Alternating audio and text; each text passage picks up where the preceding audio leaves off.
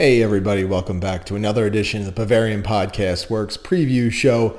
My name is Chuck Smith, and today I'm going to be talking about the upcoming Germany versus Portugal match at the Euros. And obviously for Germany, this is a crucial match.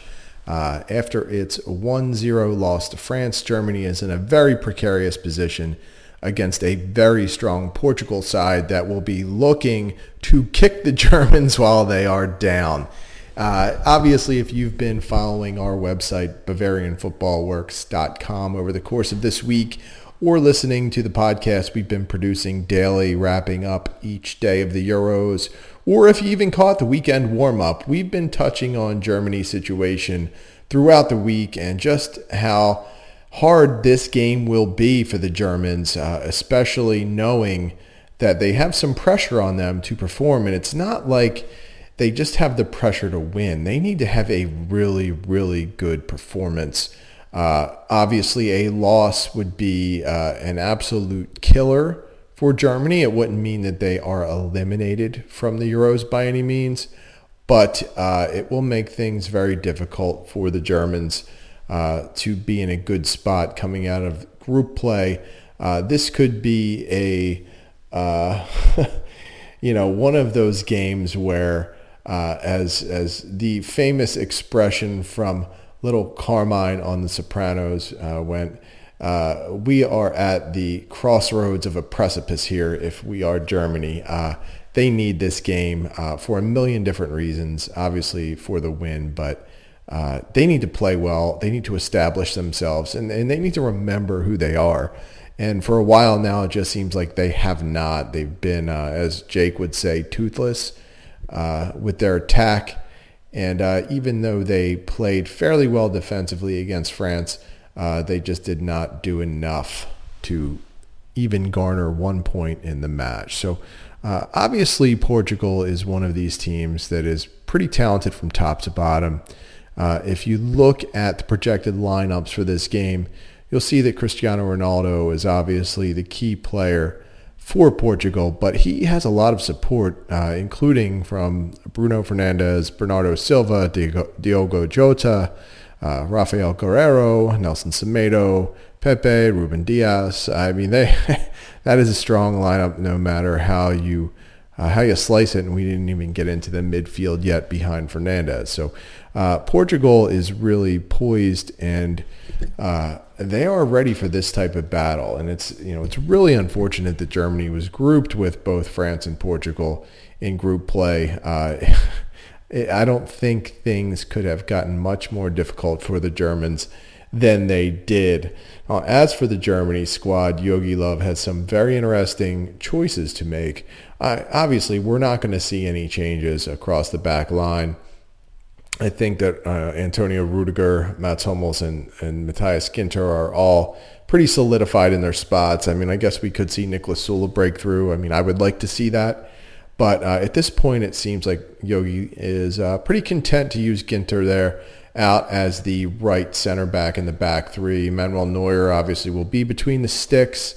Jogi Löw indicated today that he expects Joshua Kimmich to maintain his position on the right flank, which I think is going to send a lot of people in Germany groaning.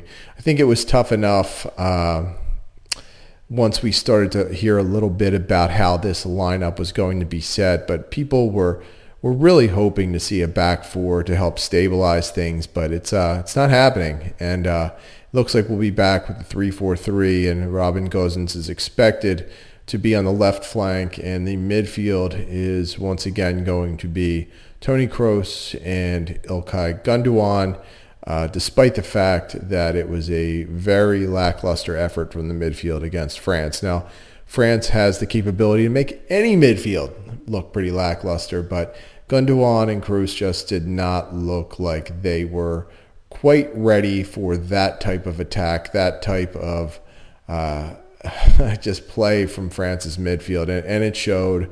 I really think Germany could use Leon Goretzka, but I do understand Jogi Löw's point that Goretzka has not played in something like 5 weeks now. To throw him in to this kind of match without gameplay it's almost setting him up for failure. And as much as it might be tough for Bayern Munich fans or Germany fans to accept, it's just not the right time for Leon Goretzka right now. But it could be the right time for Florian Neuhaus. I think we saw what we are going to see from Kroos and Gundogan. It's not any knock on them as players, but they're very, very similar. And I don't think that either one offers enough of a differentiation from the other to really give the lineup much to work with in terms of the midfield. So this is really going to be key. And I think if Germany struggles once again, I think the fingers are going to point at Jogi Löw, but I do think that the midfielders are going to take a decent amount of heat on this. And you know, again, Jogi has kind of put himself in these situations by making some really stubborn decisions in the past, by refusing to change things up when they're not working. And it just seems like, you know, right now Germany fans are Charlie Brown. They're ready to kick the football, and Lucy just pulls it away every time. So, you know, that's just the way things are going. If you think it's going to change and you're going to get a different result from him, you typically don't. You know, and as far as the attack goes, you know, Serge Gnabry was not great. Kai Havertz was obviously not great. Thomas Muller was decent. I would say he wasn't excellent by any means, but he was good at best along that front line. But again, the expectations are that we're going to see the same trio up top. There was some thought that Timo Werner could be used to provide a little bit of a jolt in terms of his speed. We have not heard much about Leroy Sané potentially getting the call, which I kind of agree with, because I just don't think he's been all that impressive. And listen, honestly, none of this forward group has been all that impressive.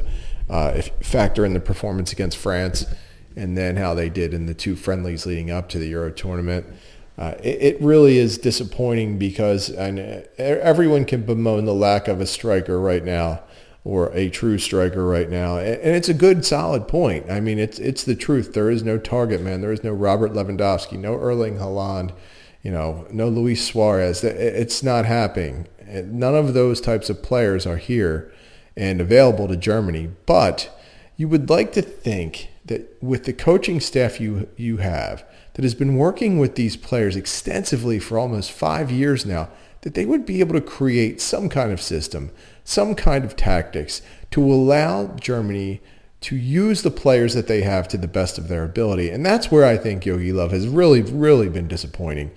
He's had this group. He took this group to the 2017 Confederations Cup, a B team. This was the second-rate team. This was by far not Germany's A team. And they won it with a good young team that was aggressive and creative. And that vibe has been gone since that time. I mean, we saw in basically every competition since then, Germany has been flat and lackluster, wooden and laconic, some might say. That's just how they've been, and it's disappointing, I think, to every Germany fan to see how they have played over the course of the last 3 to 4 years. So when we look at how the two teams match up, obviously Germany is going to be on its heels a lot. Portugal is going to push the pace at Germany. They're going to try and attack on the counter. They're going to try and spring Cristiano Ronaldo free as much as they can and unleash him against the back line of Germany. I don't know how successful they'll be. I would hope Jogi Löw is conservative enough with his approach on the back line to maintain, or actually to contain, Ronaldo and not prevent him from killing you. The question then becomes, if they put so much focus on Ronaldo, can they stop other players from causing the damage? Obviously, Bruno Fernandes, Bernardo Silva, they are players who could step in and really pick up their own game to pick up the slack if Germany is able to stifle Cristiano Ronaldo a bit. And let's be honest, it is extremely hard to stifle Cristiano Ronaldo for long. So at this point, I think Germany has to be looking at not just finding ways to adapt and work through their defense, but they're going to have to be far more creative with their passing and look for quick counters to take advantage of what should be a pretty good speed advantage along the front line against the Portugal defense. And this is where I think not having Werner or not using Sane, where it really could impact Germany's attack. Now, obviously, Gnabry and Kai Havertz are speedsters in their own right, and Thomas Muller, while not known for his speed, always seems to find his way on the break and do rather well when he's moving at full speed. So I'm not overly worried about it. But I do think if Gnabry starts to struggle playing in a more narrow position, if Kai Havertz has another game where he doesn't look comfortable on the ball and he's forcing things and just not making good decisions, then I think you have to have a quick hook. I think you have to look for Timo Werner. I think you have to look for Leroy Sané and hope like hell that those two players can pull something together, something they haven't shown in a while for Germany. Despite the fact that both had goals in the friendly against Latvia, they haven't really shown any extended or consistent quality of play of late, and that's what I think people want to see from them. I think that players like Werner and Sané both have the requisite talent. They have the ability to break through and make an impact, but do they have the confidence level right now? And if anything, the biggest anchor to both of those players is they don't look confident in anything they're doing. It seems like they're second-guessing every move that they make. So it's really going to be a battle of attrition, seeing who can break through the other squad's back line. And while I did pick France to beat Germany 3-2, I was obviously off in the amount of offense that we would see in that game, but I never felt like Germany at this stage of the tournament was going to be able to challenge France. So I was pleasantly surprised by the fact that they were able to keep it to a one-goal game and play France so well and control possession and control the pace of the game for so long. Can they do it against Portugal and get the result that they need? I think they can. I'm stupid, I guess. I don't know. Maybe I'm still, if you listen to the earlier podcast, the weekend warm-up from today, you obviously know I had a little bit too much to drink last night, so maybe I'm still feeling the after effects of that. I'm going to say Germany wins this one 2-1. I don't know. Maybe I'm just out of answers. Maybe I'm just, a hopeful optimist in this, but I feel like at some point Germany has to break through and beat some opponent that's of some sort of quality.